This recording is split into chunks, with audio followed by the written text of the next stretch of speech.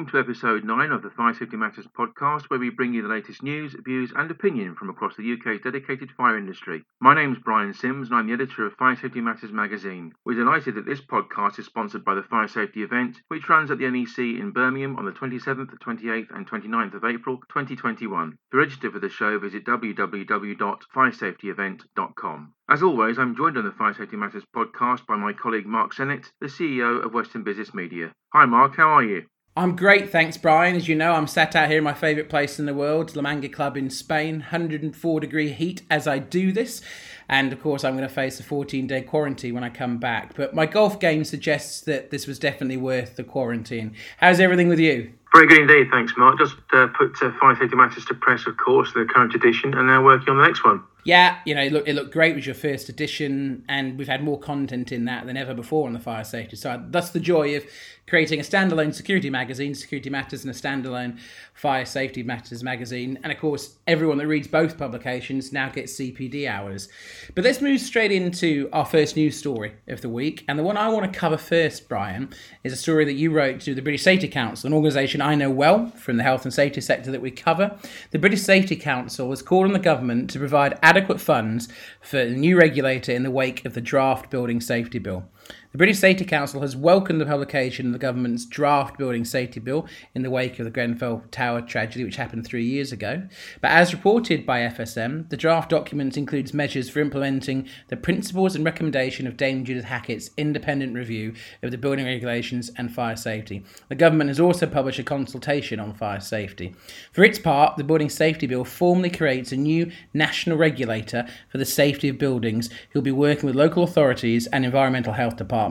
The government has asked the Health and Safety Executive to establish a new building safety regulator to oversee the safe design, construction and occupation of high-risk buildings to ensure that people are safe and feel safe. That regulator will be independent and give expert advice to local regulators, landlords and building owners, the construction and building design industry and residents. Mike Robinson, who's CEO of the British Safety Council, has written to the Housing Minister, Chris Pincher, asking for an urgent update on the Building Safety Bill. He's duly expressed his concern at the slow progress in removing dangerous ACM cladding from high residential buildings. So we are obviously going to cover this over and over again. Brian, I know you'll have something to add to this in a moment, but the British Safety Council is just the latest person to give their take on the Building Safety Bill. They have welcomed the fact that there's going to be a new regulator, but the key thing, as I'm sure you're about to go on to say, is they want to ensure that the government doesn't just do this, but that new regulator is properly funded. Something that we can, of course, all understand and agree with. And they'll be thinking, probably in the back of their mind, the HSC has had a reduction in funding in recent years. So if you're going to put this extra pressure for a new regulator to be created and led by the HSC, you better make sure that you fund it. And, you know, I think that's something that we can all agree, but it's difficult times right now. Money's difficult for everyone to come by, including the government, due to COVID-19. So it's one thing asking for this funding, it's another thing delivering it. I don't know what your take is, Brian. We've got a couple of quotes from Mike Robinson around that story, in fact, Mark, and he said, "I'm glad the Building Safety Bill has now been published, even if after such a long wait.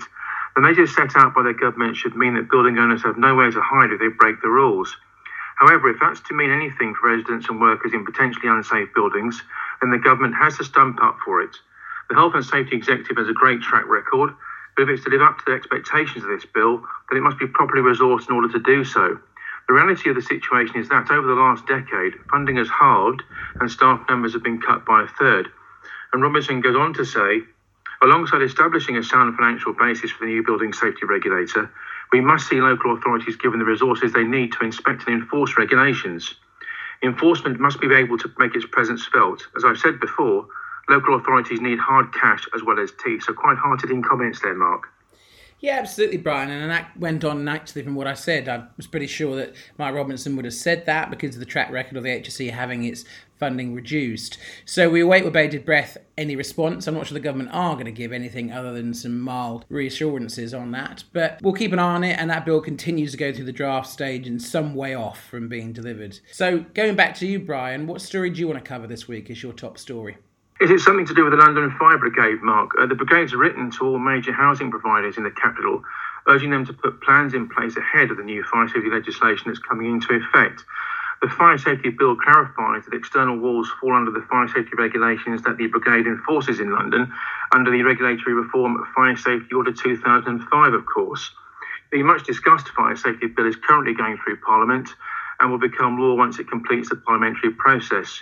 For its part, the London Fire Brigade letter sets out what the Brigade expects from housing providers, including actions they should be taking now in readiness for the new laws, Mark.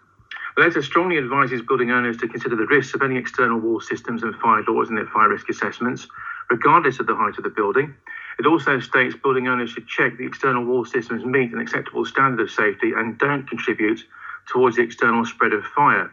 Now, London Fire Commissioner Andy Rowe has said, and I quote here, "This legislation will make clear what fire and rescue services can enforce in purpose-built blocks of flats, and we'll use our powers in full to protect people in their own homes. We're writing to housing providers now in order to make sure they're ready and prepared such that we can work together for the safety of Londoners." Alongside this, Mark, the Brigade has welcomed the launch of the government's consultation on fire safety and also the publication of the draft Building Safety Bill, which sets out plans to improve building and fire safety regulations themselves. Those plans include the introduction of a Chief Inspector of Buildings, will be tasked with enforcing the new rules and take strong action against those who break them. The consultation is all about proposals to strengthen the fire safety order previously mentioned, implement the Grenfell Tower inquiry recommendations, and also embolden the regulatory framework for how building control bodies consult with fire and rescue authorities. For those readers of Fire Safety Matters who wish to contribute their views to the consultation, the process is open until October. The London Fire Brigade is calling the government to design a new building safety system to prevent tragedies rather than react to them. On that basis, Andy Rowe and his colleagues welcome the publication of the draft Building Safety Bill, Mark, and the launch of the consultation itself. They're extremely pleased to see the changes which have been laid out, particularly so the introduction of a new regulator for building safety. Now, London is, of course, unique, Mark, in the complexity of its built environment, with a higher proportion of private sector buildings, more complex ownership structure of buildings, and buildings which are more likely to require more complex works, in fact. 65% of buildings that will be in the scope of the new regulator actually reside in the capital. And key changes, Mark, set out in the draft Building Safety Bill include the introduction of an accountable person. They'll be responsible for keeping residents safe in high-rise buildings and must listen and respond to residents' concerns. Residents and leaseholders will have access to vital safety information about their building, while new complaints handling requirements will be introduced. I mentioned the new regulator for building safety within the Health and Safety Executive. They'll be tasked with ensuring that accountable persons are carrying out their duties properly. And importantly, Mark, the government will have new powers to better regulate construction materials and products and ensure that they're absolutely safe to use. So ultimately, there's a good deal of information to digest there, Mark. There's a lot to take in there, Brian. Like any time that you cover a story, we sort of get bang for the buck in terms of the detail behind that. Let's just start off with a very simple, basic point. That consultation is open until October 2020, and we certainly hope as many people give feedback as possible. Now, this is the single biggest change, the biggest improvements to building safety in nearly 40 years in our country. And the whole point of it is putting resident safety as a main priority. Now, a stat that you said in there that I thought was fascinating, and to be honest, I hadn't really appreciated. You said that 65% of buildings that will be in the scope of that new regulator are actually in London itself. That just shows how much high-rise buildings there are in London, and precisely why Commissioner Rowe is urging everyone to get ready for this. It is absolutely key that this regulation is taken seriously and that people are prepared for it. And it was an obvious first step for them to write to all the major housing providers across the capital to get ready for this. So, as we've said in the last podcast, there's a lot of change going on right now. It's actually a really exciting and interesting time to cover fire safety with both acts that we just talked about, whether it's the Fire Safety Bill or this new Building Safety Bill. This is, as we said, the biggest change to legislation in 40 years. And I think I said on the last podcast, many Conservative governments have been accused of not wanting to put more red tape in or to regulate. Well, that's out of the window post-Grenfell, and these things are coming in thick and fast. And the industry has certainly got a strong voice in this. People like the Fire Sector Federation, the Fire Industry Association, ASFP, they've all been involved in this, and now you can see London Fire Brigade getting their 2 cents across as well. So, yeah, big story that, Brian, a lot of depth in there and an interesting couple of statistics. It seems now like a natural segue for you to say who our first guest is this week. Can you tell everyone who you've got for us? Our first guest on this episode of the Fire Safety Matters podcast is Roy Wilshire. Roy is chair of the National Fire Chiefs Council, a role which he began back in April 2017. The holder of a first-class honours degree in fire safety engineering, Roy began his career in the fire service in 1981, becoming a chartered engineer in 2000. A year later, Roy was appointed as project lead for the restructure of the London Fire Brigade. Roy has also held the role of Chief Fire Officer at the Hertfordshire Fire and Rescue Service. Earlier this week, I was delighted to chat with Roy about several key topics, among them Dame Judith Hackitt's independent review of building regulations and fire safety, the draft Building Safety Bill, and also how fire and rescue services across the nation have fared during the COVID-19 pandemic.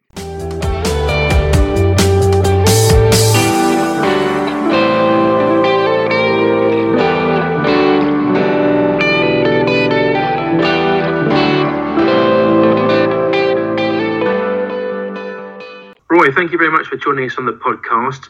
For the benefit of the readers of Fire Safety Matters, could you outline the National Fire Chiefs Council in terms of how it was formed, its structure, and also its key roles and responsibilities? Yes, so the National Fire Chiefs Council, we were created back end of 2016, coming to real formation in April 27. People might recall the Chief Fire Officers Association. One of the difficulties we had, we knew that it was getting more and more work for a single person. We used to have a part-time president that was also a Chief Fire Officer. The lack of real national institutions for fire, we were trying to take on more work. We introduced a full-time chair, and also expanded from an 8-person board that used to run CFOA into a full Chiefs Council. Decisions and discussions were amongst all the chiefs, 50 chiefs in the UK. Plus, one area manager and above was automatically a member of the National Fire Chiefs Council. At the same time, in England, the Chief Fire and Rescue Advisor's position was taken away by central government. So I, as the chair, became the official advisor to government. Since then, we've been formulating a consistency, standards, policy for fire and rescue services, doing things once rather than 50 times, and taking a national approach where that really made sense. Of course, there will be some local variation. Building on our national operational guidance, which obviously sets standards for emergency response. We've been involved in many streams of work since then, particularly since Grenfell. So all the Dame Judith Hackett View working groups, all 6 of them, we were on those.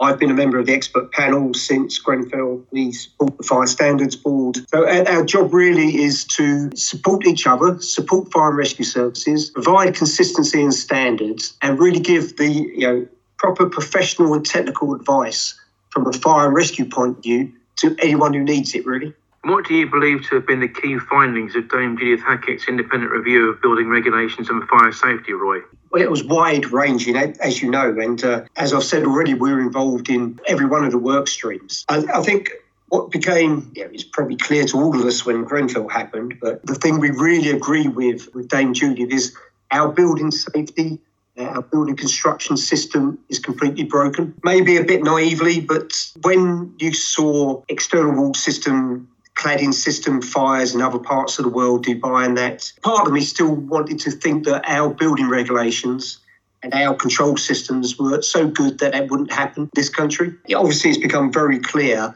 that the cladding system on Grenfell Tower, plus many others, never has and never will comply with building regulations. It's fairly simple. There's about 16 words that the law of this land, the external wall of a building shall not spread fire externally. It's why it happened and how it happened will come forward. But all those strengthen the role of a regulator, the competence, the lack of competence we see sometimes in building construction now, product testing, welcome, we support sprinklers and welcome introduction of sprinklers. So I know Dame Judith didn't cover that particularly, but we really support sprinklers, a clear duty holder. There's many things we agree with. Few things we didn't agree with. A very narrow focus on high-rise buildings. I think a major failing with all the work that's gone on since is real concentration on high-rise means high risk. Now, we don't necessarily agree with that. We think it can be. It depends how your building is built and how it's maintained. There's plenty of other vulnerable areas, care homes, hospitals, sheltered housing that we need to concentrate on as well. So We're a little bit concerned that too much concentration is going just into high-rise buildings. There are other risk factors. You might recall that no one really speaks about the Joint Competent Authority anymore. We now got the Building Safety Regulator. So one or two concerns, but may need great support for the Hackitt review. What are your views on the draft Building Safety Bill and indeed the Fire Safety Bill, Roy? Do you think the documents hit the right notes at this point? The two bills, the Building Safety Bill and the Fire Safety Bill, mostly we welcome what's going on. I think if I start with the Fire Safety Bill, clarification on doors to flats, apartments being part of common parts, that's something we've always believed. As I've said to government before, fire safety in buildings, Janet and John says you need 2-door protection to a staircase, and one of those is the door to a flat. So we've got the clarity coming now. So introducing external wall systems to the fire safety bill, we welcome that. As we said back in 2016, we didn't have the powers under the fire safety order to deal with external wall systems. Nor really did the Housing Act. It's taken a lot of work to get us to work on those areas between us and local authorities. So we welcome that. I think there's a few things in that particular bill or act, the Fire Safety Bill, that need some clear definition again. So what is a building? Sounds strange, I suppose, to people who aren't technically minded, but a building really needs strong definition. Same as common parts. We don't want another situation where we're discussing whether the doors to apartments are part of common part. What is a structure? So it's clear that in terms of the Building Safety Bill, I think something, maybe your listeners will realise this, but what many people don't realise is that fire safety is just one part of that bill.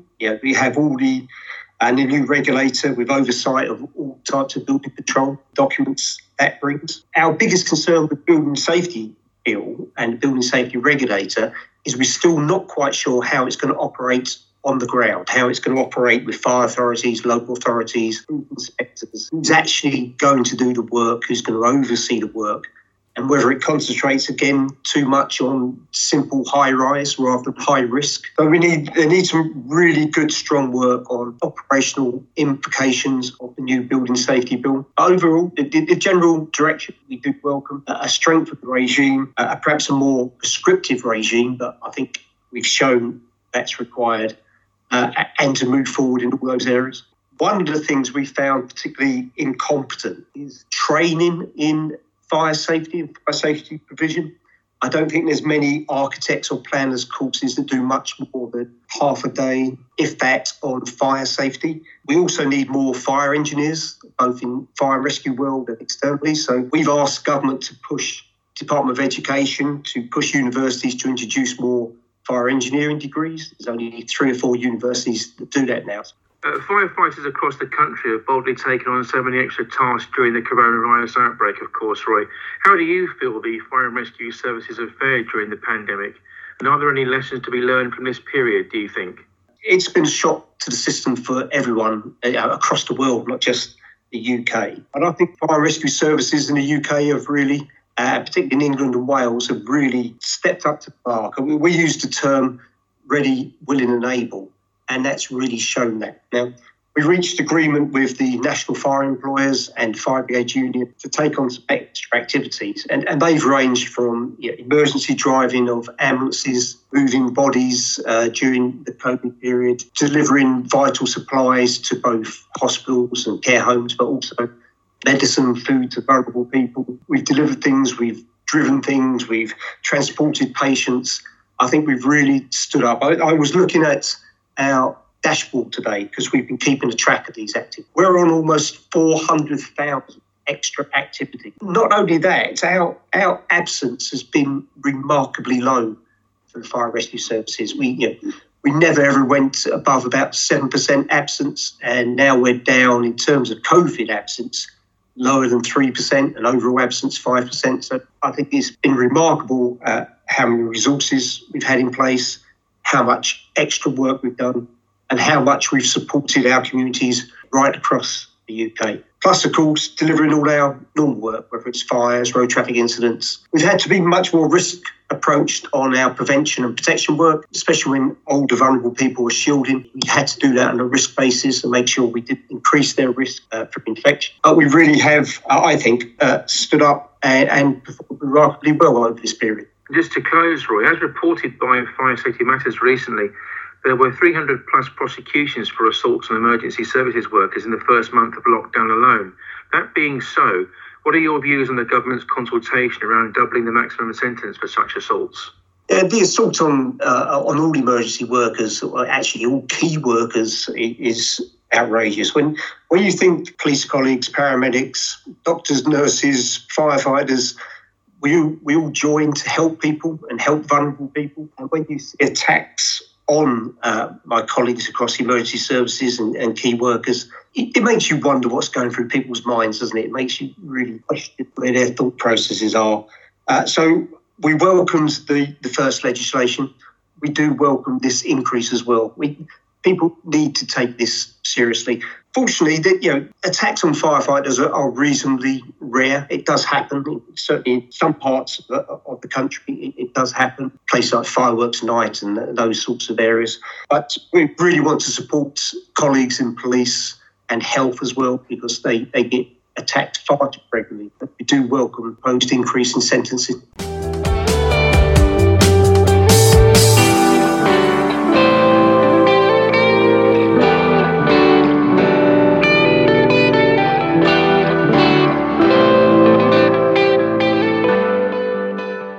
Well, it was a real pleasure to have Roy Wilshire on the show this week. He's about as big a name as you can get in the fire sector, and I hope everyone found that as useful and as interesting as we did. But now we shift our focus back to the news, and we'll stay with firefighters.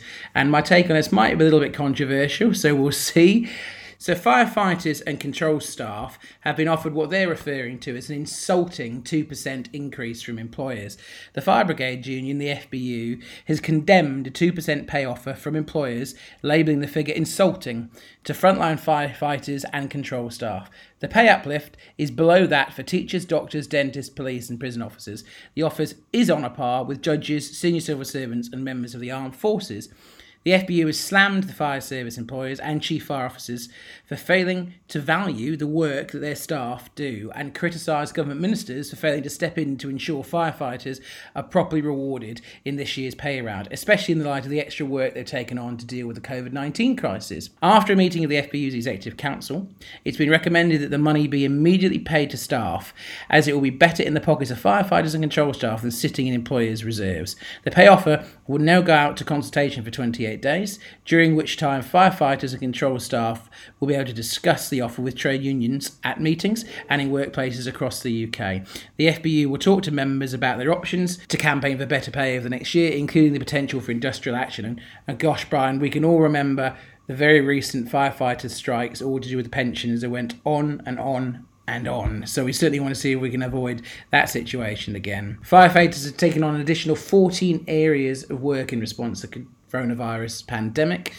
An agreement was reached on the 26th of March that allowed them to drive ambulances, deliver vital supplies to the elderly and vulnerable, and move the bodies of deceased. Since then, a number of further activities have been agreed, including the assembling of personal protective equipment, PPE, and training care home staff in infection prevention and control measures around COVID-19. Despite this, fire service employers have offered the same pay settlement as last year, when pay rises for firefighters and control staff were actually, as I've said before, increased by 2%.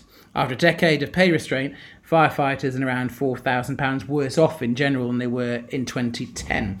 So my take on this: I can completely understand and credit to the union that you should always fight for workers' rights and to get the best pay possible. I don't think respect for public service officials such as firefighters and frontline healthcare staff has ever been higher. But we are in a pandemic. It is true to say that they've taken on more work. You could also say plenty of people and plenty of businesses have taken on a lot more work. I know in our company, we've taken on a lot more work just to survive, because it really is about that, Brian. It really is about fighting to economically survive. And in terms of life, it actually could be in certain cases, in many cases, fighting to survive with your health. Now, I fully support the job that firefighters do, and I want to see them get the best pay they can possibly do, because they risk their lives every day that they go out to go to a fire to protect us. But at the same time, they have been offered a pay rise. Many people across the country will not be offered a pay rise. Many are losing jobs left, right and centre. Many have been furloughed. Many continue to stay furloughed. So I think at this point, I'm not sure that the general public is necessarily going to stomach anyone saying, no pay rise is enough, it needs to be higher and higher. And I think this would be the wrong time to strike. I'm not saying they don't deserve more money, but right now, a time when the government has got to do all the things it's got to fund, from the furlough scheme due to an economy that's absolutely tanking because of this pandemic, I just don't think this is the right time for a union to get on a soapbox to say we want much higher pay right now when people are losing their lives and losing their jobs across the country. Do you know what your take is, Brian? Well, Matt Wrack, Mark, has had much to say on this matter, as you can imagine. He's the FBU's General Secretary. Matt said firefighters and control staff were due a pay officer on 1st of July. Nearly a month past that deadline, fire service employers have made an offer. There's absolutely no excuse for making our members wait like this. Sadly, the offer reflects the fact that employers simply don't value the vital and life-saving work our members undertake every day, nor the extraordinary lengths many have gone to in aiding the coronavirus response. Government ministers could have stepped in to ensure our members would be properly rewarded in this year's pay round, but they chose to stand idly by. Now, Matt Wrack also said the chief fire officers who advise employers during pay negotiations must also bear some responsibility for the desperate situation facing our service and those who work within it. Throughout the past decade, they've done absolutely nothing to challenge the brutal austerity policies of central government, which have continued to rob our service of investment and resources. This pay offer doesn't address the needs of FBU members, whose wages have still not recovered from years of pay restraint. However, firefighters and control staff desperately need an improvement in their living standards, and this money will be better in their pockets than sitting in employer reserves. In conclusion, Wrack said, we will now consult firefighters and control staff on the offer and discuss campaigning options around issues of pay and conditions over the coming year, including various forms of industrial action, as you said, Mark. So much to discuss there. Yeah, Brian, I think I just ran off by probably reminding Matt Wrack something that he already knows. There isn't a bottomless money pit here. As I've said, I'm completely behind firefighters getting the best pay possible, and the job they do is phenomenal. They do a far more noble profession than I do. They risk their lives, and they are an essential public service that protects property and saves lives. So they've fortunately been given a pay rise offer. As I said, I just don't think it's going to sit well right now in the middle of a pandemic, them threatening industrial action to get an even higher pay rise. This will be the second consecutive year they've had a pay rise. So, Brian, let's move on to your final news story of the week. What have you got for us?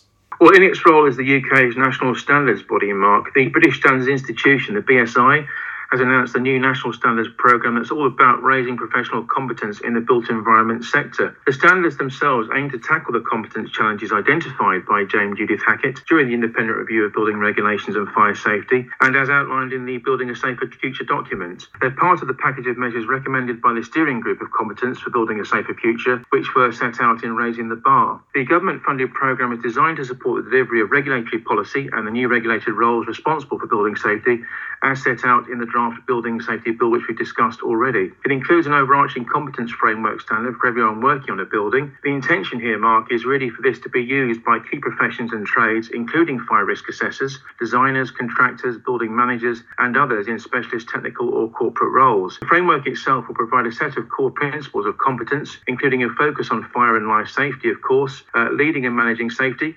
communicating safety, delivering safety, risk management, regulations and processes, building systems, and also ethics. The framework will be developed and made available for use from this autumn. After 3 planned periods of public consultation and refinement, it will then be published as a British standard. It will also include a set of competence requirements for the 3 newly regulated roles, namely those of principal designer, principal contractor, and building safety manager.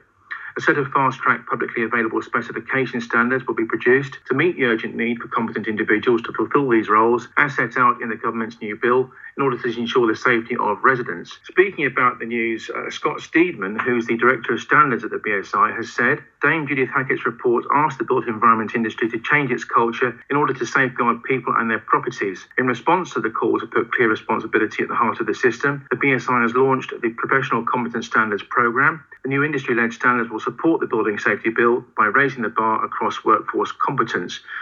Now, Dame Judith Hackett herself has responded to this, Mark, and has stated, and I quote, The work of the Competence Steering Group has been a tour de force, and all of those who've been involved thus far are to be congratulated. As the baton is handed over to the BSI to lead us through the standards development process itself, the whole industry needs to keep up the pace, not just to agree on the new standards, but also to make them a reality in practice. That will require collaboration and cooperation and the demolition of silos.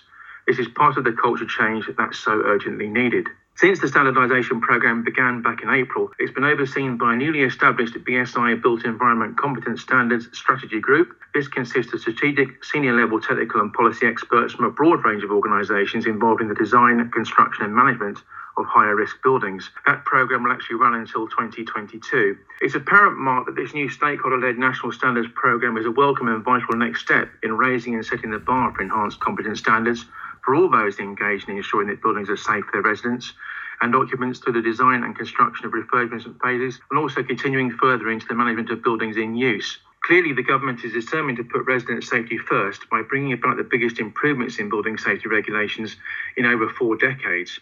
It's important to assert here, though, Mark, that regulatory reforms alone will not achieve this aim. There's a very clear and defined need to raise skills right across the industry, backed by a strong national competence framework. Yeah, I mean, it's a great story to finish on, Brian. On previous episodes of the Fire Safety Matters podcast, we've talked a lot about competency and standards. We've had BAFE on, we've had Ian Moore from the Fire Industry Association on as well. As I've said a couple of times, competency is the key word, the key buzzword since the Hackett Review. In my opinion, every meeting that I sit on, the Fire Sector Federation, that comes up. They have a working group on it. Now, one of the things that you said on there, Brian, was that the BSI will also include a set of competency requirements for the 3 newly regulated roles, which, as you said, were principal designer, principal contractor, and building safety manager. These key roles have an overarching responsibility for the main activities affecting building and life safety at each stage of the building's life cycle, which is, the design, construction, operation. They require enhanced competencies in addition to any discipline-related competencies relating to their overarching role to ensure that the design intent given to the building is maintained and that work is employed and used in its design, construction, refurbishment, maintenance and operation is suitably competent. So as we come back to that, Brian, competency, that's the buzzword. That's what everybody is talking about. Dame Judith Hackett Review. So that moves us on nicely now to our regular recurring guest, Warren Spencer. As many of you know, Warren has done more prosecutions under the fire safety order than anybody else. He's managing director of Blackhurst Budd Solicitors. And this week, I actually had a really interesting conversation. We've seen some feedback online to him from the podcast, which is talking about prohibition notices. And one thing that's come up is people can't understand why the fire brigades don't just shut down buildings or properties once there's been a prohibition notice issued. But as Warren will tell you, it's not as simple as that. So I sat down with Warren earlier, and here's what he had to say.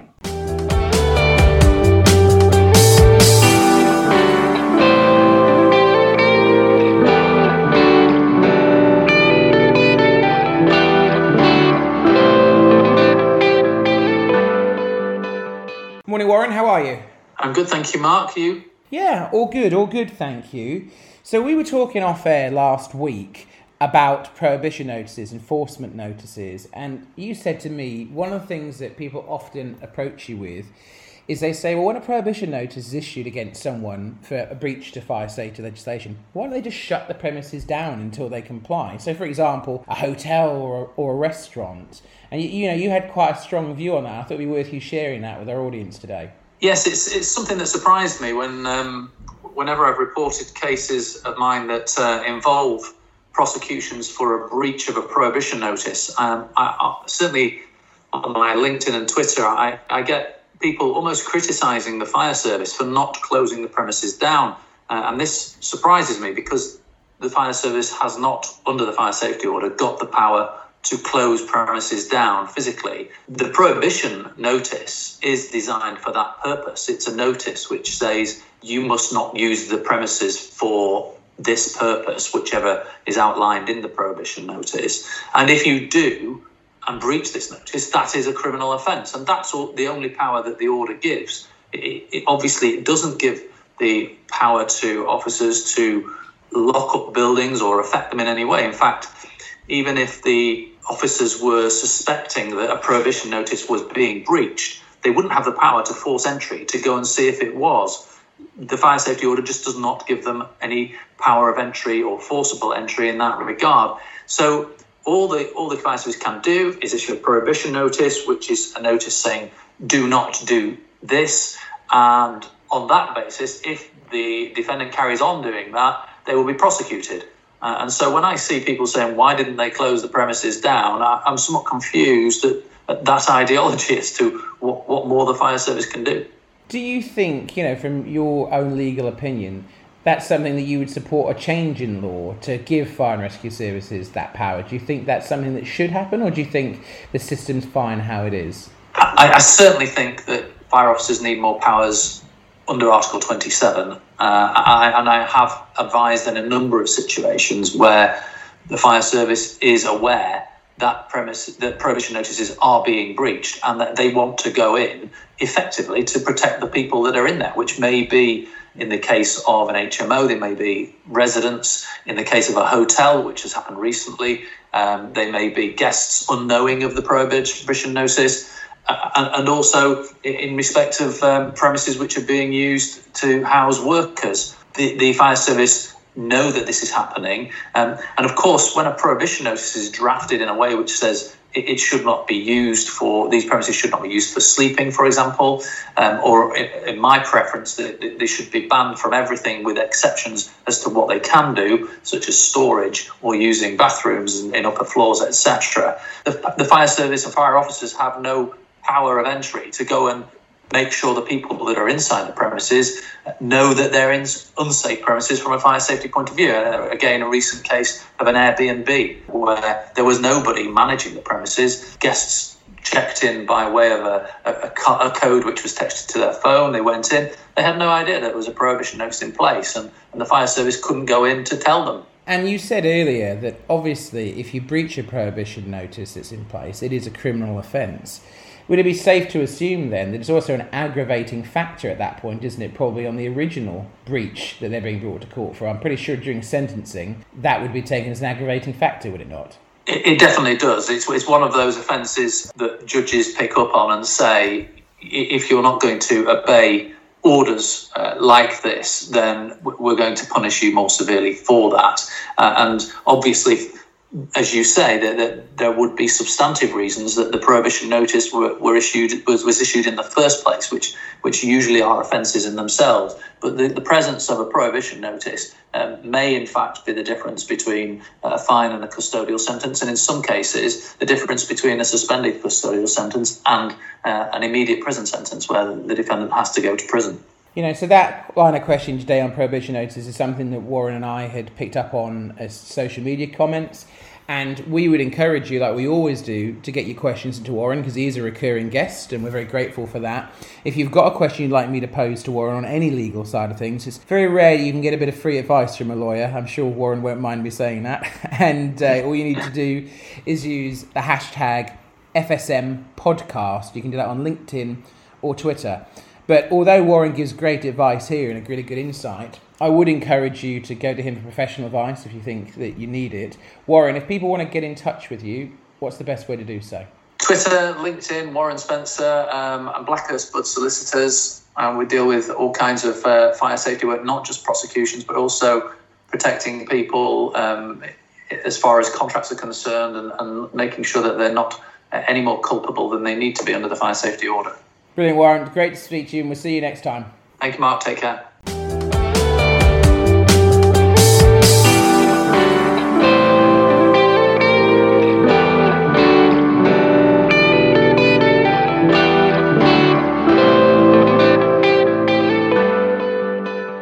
Our final guest on the podcast this time around is Adam Welton, the founder and director of Nottingham-based Fire Safety Solutions developer Land Control Systems, itself part of the Helmer Group of companies. Adam is a recognised specialist in fire security and BMS, with over 30 years' experience in engineering, design, servicing, sales and product management. Mark interviewed Adam to find out his take on all of the latest developments in the field of fire alarm management systems and how the cloud is now playing its part in this particular arena.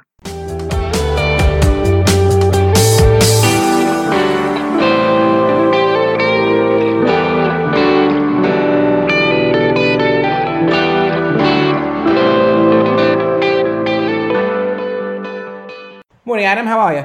I'm very well, thanks, Mark. Thank you for inviting me today. Well, we've been with each other twice this week. Obviously, we did a really successful webinar earlier this week, and I'm very grateful for all of your time with that. We had a huge amount of questions in for you and had over 1,200 people register. Could you, for those of people that didn't hear the webinar, and can of course listen to it on demand for free now and get CPD hours, listen to it, can you tell us a little bit about what you covered? Indeed. We talked about the fire alarm logbook and also how that can ensure compliance and improve efficiency across fire alarm system maintenance. That obviously covers all the aspects of fire alarm logbooks with weekly testing and the annual servicing. Primarily, of course, there are other aspects and other interested parties. So we try to cover the whole aspect of logbooks. Yeah, it was a brilliant session. It was about an hour long. And if anyone wants to listen to it, as I said, you can get CPD for listening to it.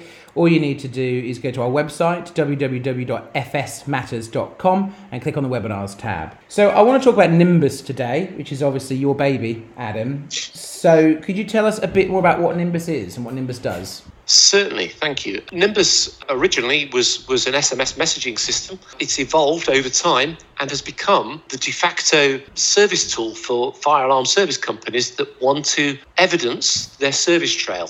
As time's gone on, it's become a broader and encompasses now weekly testing. So it is the source of truth of receiving data from fire alarm panels and putting those into logs within the cloud, and delivering that data in formatted reports for the service of how many devices have been serviced within a service period of 12 months and how many devices have been maintained in terms of call points in the weekly testing.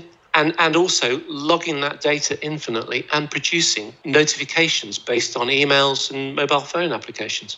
In terms of Nimbus, one of the questions that we had quite a lot through the webinar was asking if it's compatible with other fire alarm panels and all fire alarm panels. So the question there is it, Adam? And if so, can you list what systems it is compatible with, please?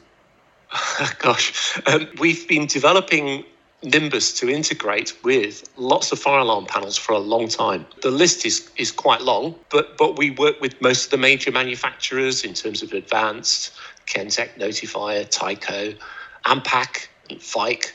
There is a list on our website, landcontrolsystems.com, and underneath the products, there's a web page called Compatible with Nimbus. And I believe that there are about 50 protocols listed within that web page. I knew when I asked that question, because I've seen that list and because I'm familiar with your product, that I instantly regretted asking you listing all of it, because we could do an entire podcast just on each one. You were right to redirect them to the website on that. In terms of, again, talking about Nimbus, is there any other products that Nimbus covers? Indeed. We have had requests from customers to interface for other devices as they liked the functionality of the logging and so on. And one of the key integration capabilities was digital inputs. So instead of connecting a fire alarm system to Nimbus, we can connect a range of digital input modules that can then be configured within the database to be monitoring anything in terms, and we like to focus on fire safety. So fire sprinklers, flow switches, water tank levels, water detection, temperature, frost, pumps, extract fans, dampers, etc. And you create your spreadsheet of assets, you configure the description of the device input, and you say, I want this to send or log the notifications based on the rising switch value or the open switch value or the closed switch value of that input.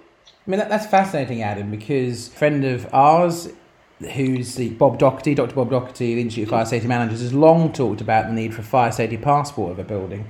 So funnily enough, actually, a large part of his vision of actually seeing what's within a building and being able to monitor it, your system can do. But I guess my follow-up question to that then is, does Nimbus currently connect to intruder alarm systems as well?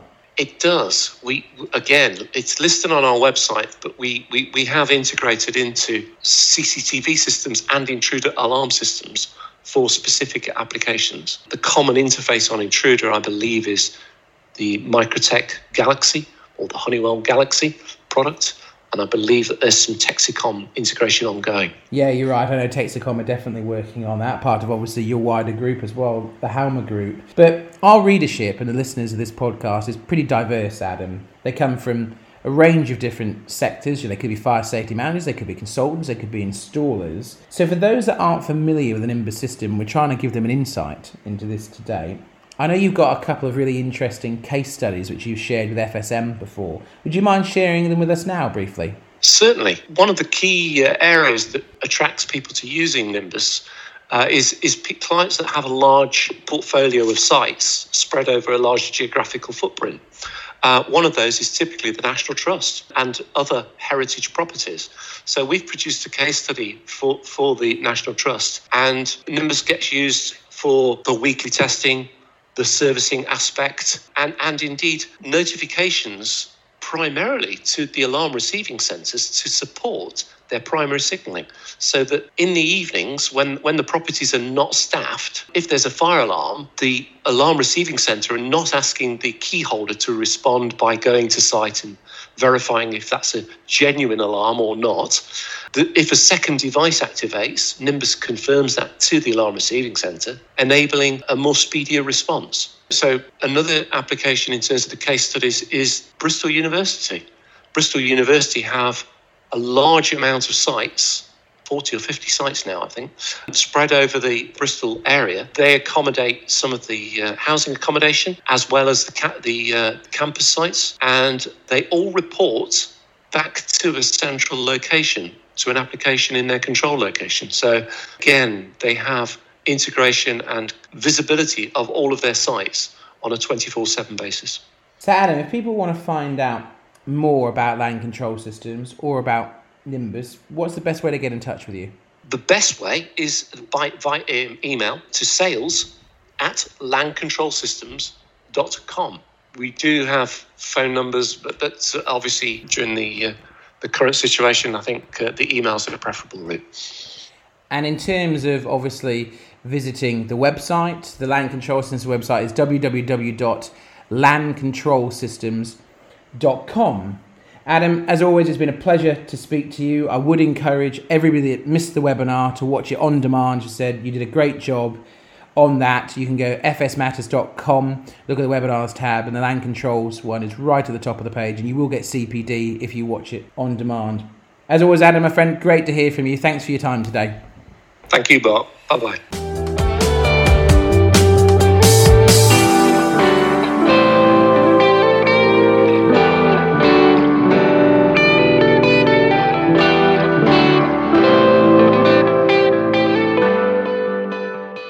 That brings us to the end of this latest edition of the Fire Safety Matters podcast. Many thanks indeed to Roy Wilshire from the National Fire Chiefs Council, Warren Spencer of Blackhurst Budd Solicitors, and also Adam Walton at Land Control Systems for their highly valued contributions. You can read more on the issues raised here and others by visiting the Fire Safety Matters website at www.fsmatters.com. We do hope you've enjoyed the content and found it useful. On that note, please do contact us if there are any particular themes or issues you would like us to explore on upcoming broadcasts. You can do so on Twitter by using the hashtag FSMPodcast. Do make sure you follow us on Twitter at FSMatters_MAG. As a reminder, the Fire Safety Matters podcast is live to view every fortnight on Wednesdays. Please do like and share the content and spread the word among your industry colleagues. You can listen to the Fire Safety Matters podcast for free on iTunes, Spotify, YouTube or Podbean. All you need to do is access your chosen platform and enter the term Fire Safety Matters into the search box. We'll see you next time.